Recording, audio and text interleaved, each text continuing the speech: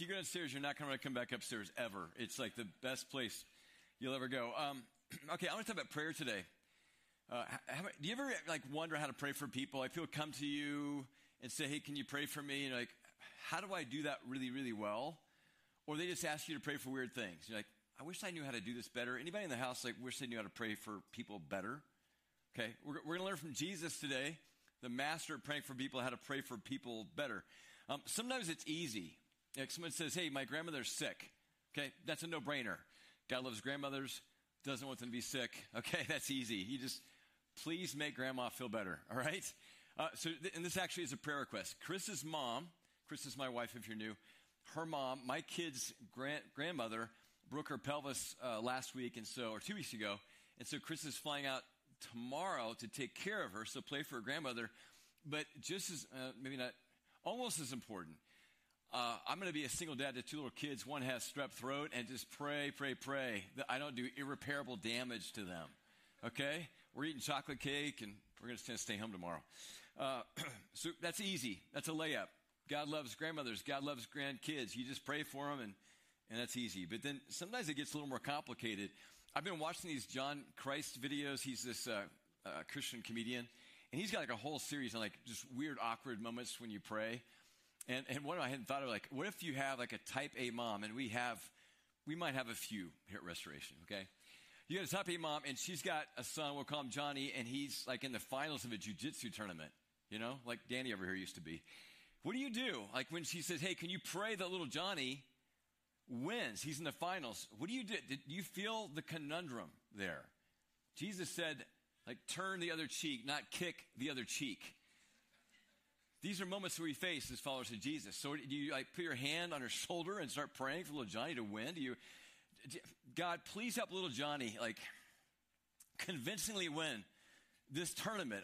We pray for a swift roundhouse kick right to that little image bearer's head that is his opponent, leaving him writhing on the ground, convincing the judges in a unanimous decision that Johnny has won this tournament because, if you ain't first, you're last. So amen.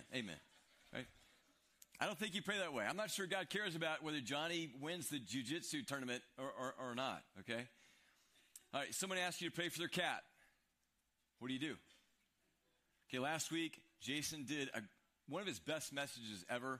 He gave a brief theology of God and cats, and he made it clear God doesn't want us to pray for cats. Okay? So you don't pray for the cat, right? You don't. And if anything, you pray for the stewardship of the owner of the cat, because she can go, cats are $20? You can go to a fire station and you can get a cat for free at a fire station where people drop off all the unwanted cats in the world. You take the cat to a vet, that's $200, $200 you can spend on things God actually does care about, like widows and orphans and missionaries and people who've lost their houses and wars, stuff like that, okay? We find ourselves in these awkward circumstances at times, how do I pray for that? But in all seriousness, most of us could learn a few things about how to pray deeper. Yeah, we want to pray for the basic presenting problems people have, sick grandmothers and sick kids and terminal cats and all that kind of stuff. But we want to pray deeper. And so we're going to learn from Jesus how to pray at a deeper level for people, a more meaningful level, okay? Because Jesus said he wants our house, our church, to be a house of prayer. So here's the setting. It's the last night before Jesus goes to the cross. And we've been in this series called Final Words. And so Jesus has been teaching some really important stuff. But he also drops every once in a while in the conversation the fact that he's going to go and die. And that this band of brothers that's been together now for 2.5 years is going to be disbanded. And so the disciples, their anxiety level is getting really, really high. They're having separation anxiety issues. And they're grieving. They're grieving the fact they're going to lose Jesus. They're also grieving their dream. They thought Jesus would be this great king and kick the Romans' rears and, take over the Middle East and all that kind of stuff. And they're realizing none of this is going to happen. And so they're grieving, they're anxious, they're stressed out. And so what does Jesus do? He prays for them. Okay. And we're going to learn, we get to actually listen in John chapter 17. The whole thing is a prayer. It's the longest prayer of Jesus in the Bible. We get to listen in on exactly what he prayed for. And there's a lot we could cover today, but I'm going to cover 2 things. First of all, he prayed for their protection from the evil one. John 17:15, my prayer is not that you take them out of the world, but that you protect them from the evil one. Okay, so why did Jesus pray this for them? He could have prayed so many things. He could have prayed for their health, their grandmothers, jiu-jitsu tournaments, catch more fish, whatever. But he prays that they would be protected from the evil one. Okay, so to understand what he prayed for, we have to understand the core message of Jesus, which is just, it's assumed throughout his prayer. The core message of Jesus, we call it the gospel. And it means like good news. It's the whole reason Jesus came into the world, to give us this incredible message of good news. Now, there's all kinds of ways to understand the gospel and share the gospel. At Restoration, we often use this thing called the three-circle diagram. It's right here, okay? And let me kind of give you a quick overview. So we were made to live in this world. This world. This is a world full of God's love. We were meant to be filled with God's love all the time. And we were meant to live in unity and oneness with God at all times. And then guess what? If we're one with God and we're filled with God's love, how do we treat each other? We love each other perfectly. And we were meant to be a unity and diversity. Different, kind of like God, Father, Son, Holy Spirit, but in unity, okay? So we're meant to live in this high state of oneness. We'll talk about this a little bit, but we live over here in this broken world where we are separated from God. Over here we have disease, we have brokenness, we have pathologies, neuroses, you name it. Las Vegas Raiders, cats, all that kind of stuff. Okay. And we'll talk about why we'll talk about more in a few minutes about why we live here, not over there. Augustine said, my heart is restless until it finds its rest in thee. When we're not one with God, we are not at rest. We're not at peace. We have all these deeply primal questions that we ask, that the disciples were asking on the night that Jesus was betrayed. Questions like, am I wanted? Why am I even here? What's the meaning of my life? What's the meaning of my suffering? Am I successful? Is my life significant? Am I loved? Am I wanted? But we don't live with the answers God has for us over here. Yes, yes, yes, yes. All those things are true. They're all yes and the amen in Jesus Christ. We live over here, separated from God, and the disciples were feeling that evening. Carl Jung once said, all neurosis is rooted in a sense of separation.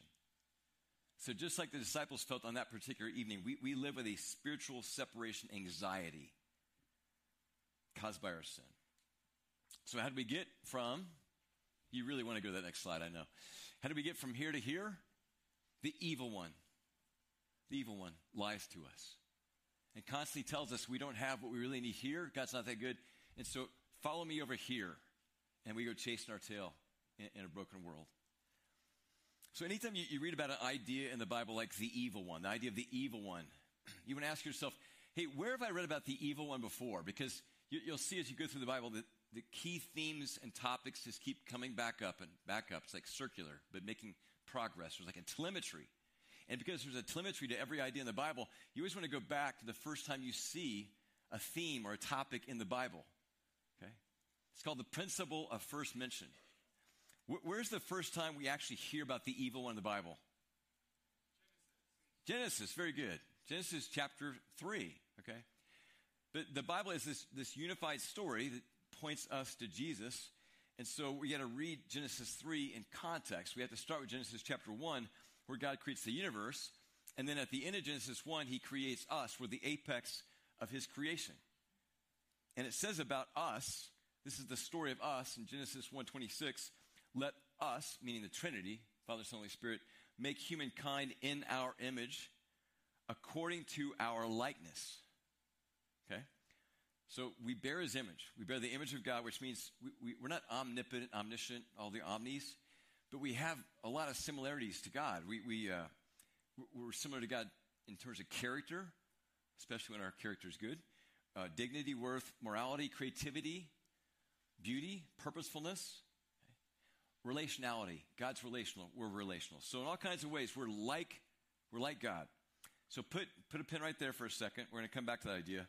Now I'm going to read to you a verse from the temptation story in Genesis chapter 3, where the evil one first shows up for the very first time in the Bible. The evil one says to Eve, Adam's wife, in Genesis 3:5, God knows that when you eat from it, this fruit that God told Adam, don't eat from that one. Your eyes will be opened and you will what? You will be like God. Do you see what happened there? Where's the lie? Genesis 1:26.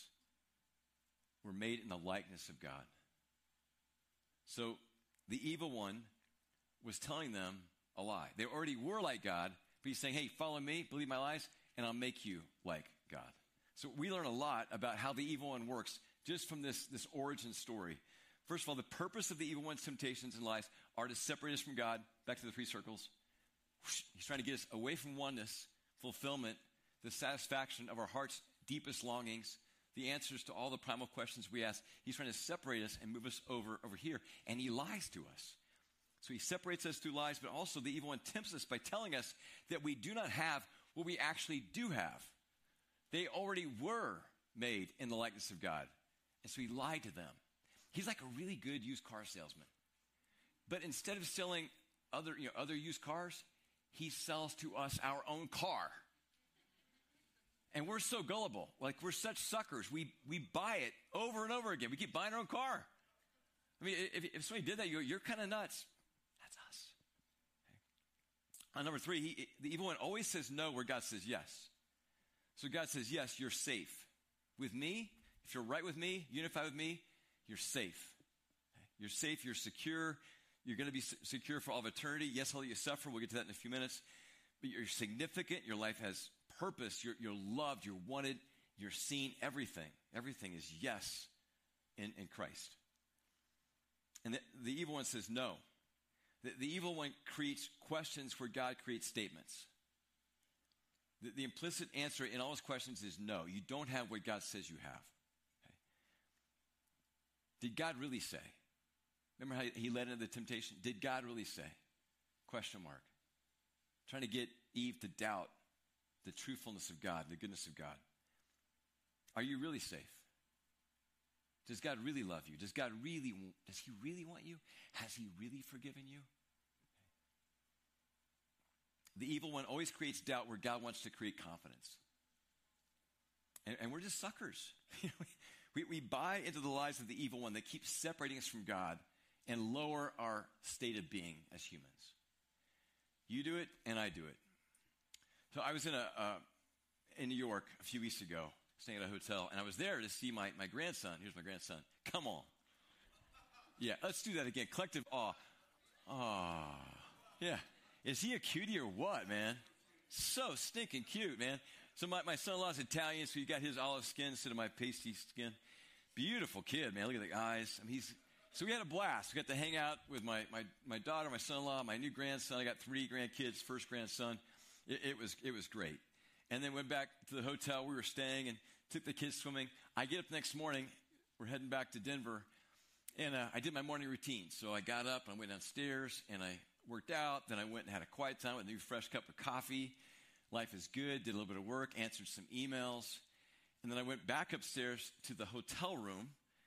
And then I realized I left my Patagonia vest downstairs in New York. What did I think? I go, there's no way that thing is there. So I run downstairs as fast as I can. It's only been a few minutes. And I look in the gym. It's nowhere to be found in the gym. I go look under the chairs. I'm looking all over the place, in the waiting area. I talk to people who are at the front desk about lost and found. And I'm getting escalated because this vest is like my binky. And do you have an article of clothing like when you put it on, you just feel right with the world. You feel more at one with God. Like, that's my Patagonia vest. I'm like, man, I'm going to be so bummed if someone stole that vest. And so then I started getting more and more escalated. I'm tired. I haven't slept much. I've just got back from India, jet lag all over the place. And I just started getting really angry. And I went from like, I heart New York. I love New York to I hate New York. I hate New York. I hate New Yorkers. This whole place, I told myself this whole place is like a den of thieves. Like, you can't leave anything on the ground for like 20 seconds. It's going to get stolen. Like, I can't stand this place. I can't wait to get out of here. And then I went from like other sinner contempt and externalizing my anger. I went upstairs, brought my anger with me, in the room, and my poor son was crying because he could feel it coming off of me. And then it was internalized. I said some things out loud, but the review would have been something like this. Johnson, you are such an idiot. You are in New York City. You can't leave things laying around. Don't you know better than that? You're so stupid. You're losing it. You're starting to lose your edge. Right? Are you getting senile? Come on. And then I actually said this to myself. I said to myself, you should run for president. You're like those other two grandpas. They're always forgetting things, saying the wrong stuff. You would fit right in. I literally said that to myself, okay? So keep that between us. YouTube, keep that between us, right? I was just so angry at myself. Where do those thoughts come from? They didn't come from God. Like, God doesn't talk to me that way. He doesn't talk to you that way. It says there's no condemnation for those who are in Christ Jesus. He convicts and he judges, but he doesn't shame and condemn and beat down. Did those thoughts come from me? I don't usually talk to myself that way. Maybe when I was younger I did, but I'm past that. I'm usually pretty good to myself, which leaves one final option. It's the biblical option, and that is the evil one. The evil one was planting those thoughts in my heart and my mind. And disconnecting me, by the way, from God and the oneness I've been made to live in. So Krista and the kids, they prayed for me. Got a little circle, started praying for me that I'd find my vest, but more importantly, I'd find my peace and get re-centered with God. And then we went downstairs because we had an Uber guy waiting for us to take us to the airport. So I get downstairs, and there's like this little Kia. I go, yep, it's a Kia. And there's this 6'4" African-American guy with this James Harden beard, a little bit of gray in it. I go, cool-looking guy. And he looks at me, he goes, hey, how are you? I go, I'm livid. I'm livid. First thing out of my mouth, I go, I hate New Yorkers. He's like, whoa, here we go. It's going to be a fun ride. And I go, yeah, I got my vest stolen. He goes, oh, that sucks. And so put Krista, my wife, and the kids in the back seat. I get in the front seat with him. And then we're starting to drive. And as we're driving, I sense the Holy Spirit saying to me, you need to share the gospel with this guy. And I said, no way. No. Have you noticed the kind of mood I'm in? Not doing that. And the Holy Spirit said again, share the gospel with this guy. And I kind of made a deal with God a long time ago. If I'm in an Uber, I'm going to try to share the gospel with people. So I go, all right. So I do here's what I normally do. If you're an Uber driver, I'll do this with you. I start with hey, how's your job, occupation stuff? You like being an Uber driver? How long have you been doing this? Then I go to family. What's your family like? Do you live here? Blah, blah, blah. And then I talk about hobbies. And then I eventually get to, hey, what kind of spiritual background do you have? I'm always interested in people's spiritual background. Okay. So I'm walking through these questions I always ask. I've had this guy grew up in Queens in the projects. Dad got into crack, left him, to fend for himself. He was in a gang, in and out of prison, really hard life. And then I get the spiritual stuff. And I go, what kind of spiritual background do you have? You have any kind of God story? And he goes, dude, 34 years of age, I found Jesus, or he found me, completely, totally changed my whole life. Yeah. And then for the rest of the drive, man, he's just dropping verses and like dimes on me. Bam, bam, bam. He's like preaching to me like crazy. I mean, he's into it. Like this guy was on fire. And then we get to the airport, I put my hand on him, I pray for him, I give him a 3 circles diagram like we just had. I go, dude, you could put this on the glove box, preach like you're doing to me right now, like all day long. You're going to be great. And got the car, and I'd go to the airport, I'm like zippity-doo-dah, man. Completely different state of being after my wife and kids, don't miss this, prayed for me. Prayed for my peace. Prayed for the restoration of my sanity and my humanity. I honestly can't remember if she prayed against the enemy, but she often does. She probably did. So what we learn from this story is that we have a common enemy. And I don't care what the prayer request is on the porch, what the presenting problem is, and that's important to pray for too, but the deeper issue is we live in a world where there's an enemy, and he's telling us lies, and he's trying to separate us from the living God, from the only one who can answer our deepest questions and satisfy our souls at the deepest level. Let's pray for that. You got that?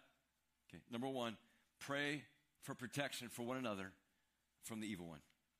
That's not the only thing he prayed.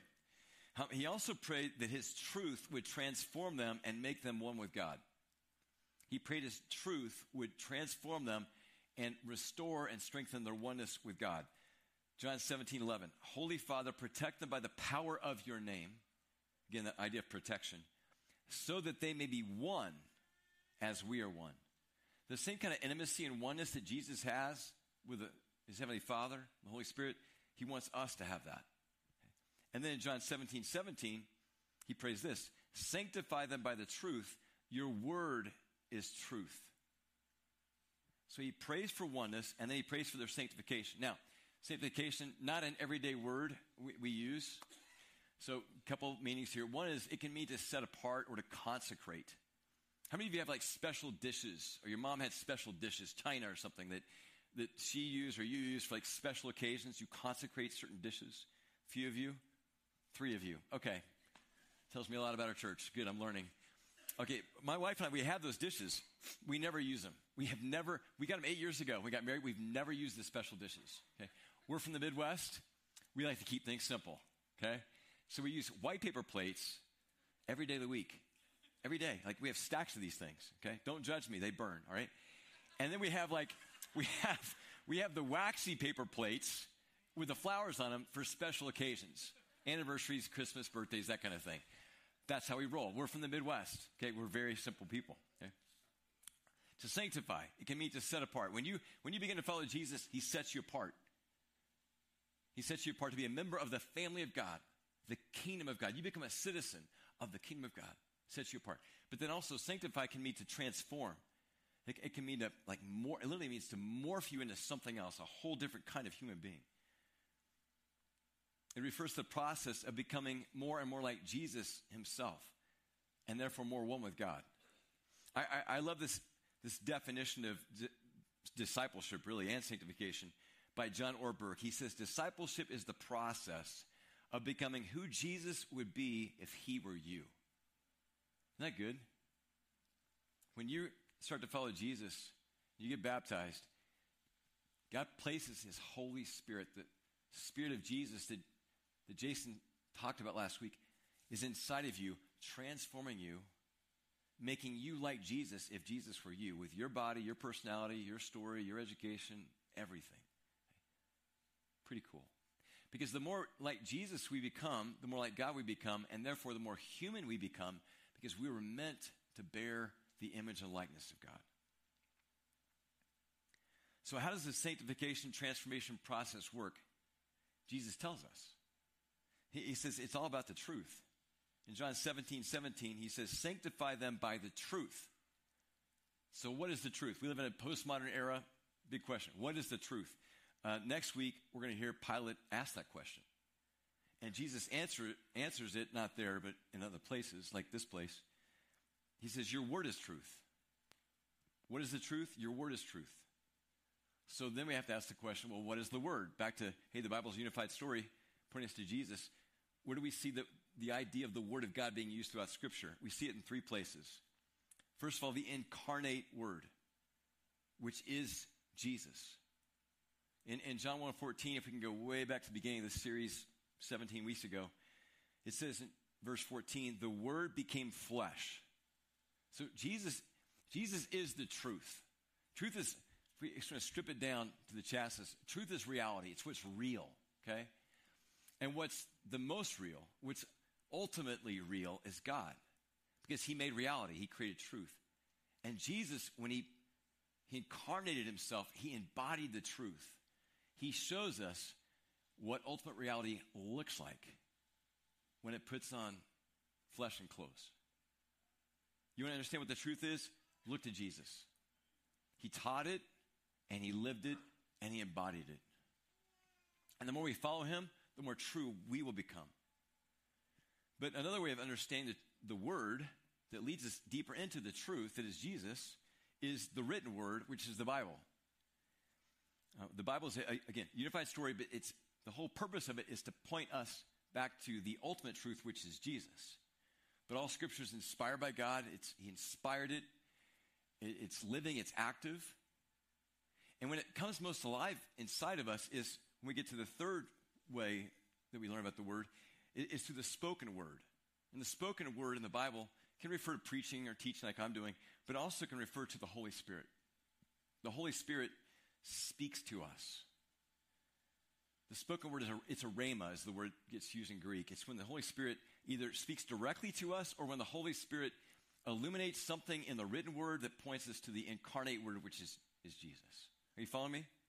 Okay, little nerd theology here. All right, so let's go back to the 3 circles in light of this understanding of truth. Okay, so sanctification is the process of replacing the lies of the evil one that we believe up here with the truth of God. And that's exactly what happened to me. It kept me from coming back over here and experience oneness with God. Let me just slow it down a little bit. You can kind of take your time. I finished in 21 minutes in the last service. I'm going longer now, okay? You get the long version, okay? Okay, let's go over this one more time. Oneness with God, right here. Our longings fulfilled, right here.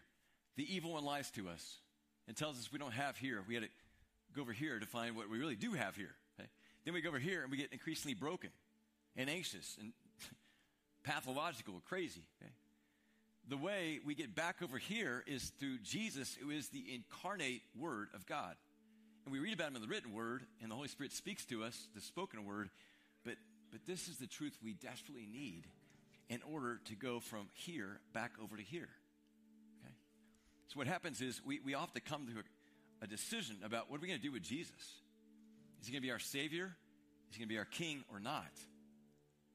But if we'll humble ourselves and receive him as our Savior and King, then he begins to create a process of replacing the evil one's lies with his truth, the Word of God. And as we go deeper and deeper in that truth, not just knowing it, but trusting it and obeying it, then we become more and more and more one with God. The process begins with us receiving him as Savior and Lord. At that moment, we're united with God. Our sins are forgiven. He died on the cross because sin brings death. But then we're in this process of constantly growing in the truth and growing in our experience of oneness with God. And that's what happened to me in New York. That's exactly what happened to me. It's like a little instant.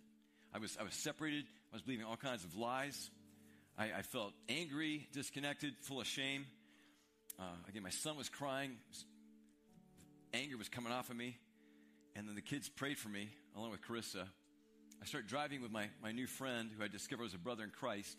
He starts telling me all these truths. I go, I know that truth. And I'm starting to talk about the truth with him. And slowly but surely, these lies are being replaced with all this truth. And so by the time we got to the airport, I'm back over here. And I'm like zippity-doo-dah in the airport. Life is good again. And guess what? I found my vest. I did. I found my vest. Guess where it was? In my backpack, where I put it. That's where it was. That's where I was.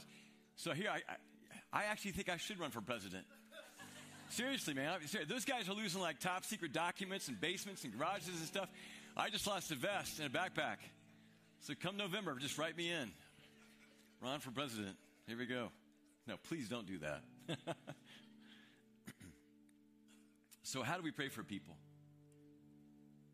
When people come to us with, sick grandmas and sick cats and kids and I need a job, my marriage isn't going well. Yeah, we pray for those things, right? Because God cares about everything. We do pray for that kind of thing. But then we go deeper. And we pray for each other the same way that Jesus prayed for his disciples. We pray for protection from the evil one and his lies that he tells us to separate us from God and destroy us. And we pray for the truth to transform us and sanctify us and make us one again with God. Because the deepest needs of our human hearts, the most important primal questions we ask, can only be found with a yes and an amen in Jesus Christ. So we are a church, and Jesus wants us to be a house of prayer. So why don't we pray right now? Sound good? So take a moment and get in a posture of prayer.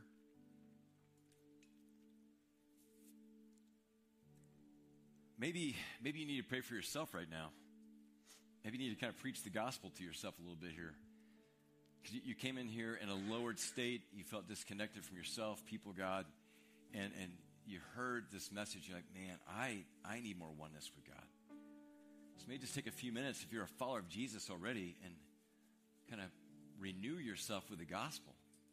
Think about the lies you've been believing and replace them with the truth of God. And step back into your oneness with him. Or maybe you're thinking today about somebody, some persons on your heart, someone you care about. Maybe they're right next to you. Maybe they're on the other side of the planet. But you care about them dearly. And there's needs in their life, and you want to pray for those needs. That's good. Please do that. But go a little deeper like Jesus did with his disciples.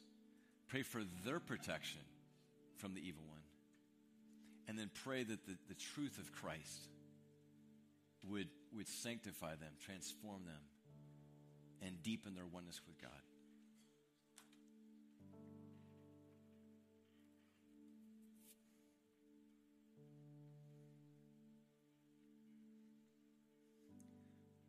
While you're praying, I want to speak to I want to speak to those of you who, if you're honest, you would say, I don't know if I've ever really been one with God. We had 2 people baptized in the last service, and they're experiencing a whole different state of being right now. They've been radically transformed because today they responded to the gospel. So let me ask you a couple questions, some gospel questions. In light of the 3 circles presentation I share with you, do you believe? Do you believe today in your heart that Jesus Christ died for you on the cross to forgive your sin, and then he rose from the dead to show you that he was God and to give you the hope of eternal life? Do you believe that? Do you believe he came to save you? If so, say yes in your heart. Just say, yes, I believe that. And then next question, do you believe he's Lord? Not in some kind of abstract way like Lord of the universe, but is he your Lord? As in right now, are you willing to surrender your life to him and say, yes, Jesus, you are my Lord? And if you said yes to both those questions, then I would encourage you to take your next step and do what 2 of our brothers and sisters in Christ did earlier today and get baptized maybe right after the service or as soon as you can. Because when you do that, not only are you obeying Jesus, you're saying to him, you have washed me from my sin, and you've raised me to a whole new kind of life, a resurrection kind of life. You're thanking him for making you one with him. And Father, we do thank you. We thank you that you've made oneness with yourself possible. And so we pray collectively for ourselves today that we would turn away from those lies of the enemy that we've been suckered into believing that have separated us from you. And that today, in every way possible, we'd come back to you. We'd repent and come back to you and your truth and enjoy oneness with you this day.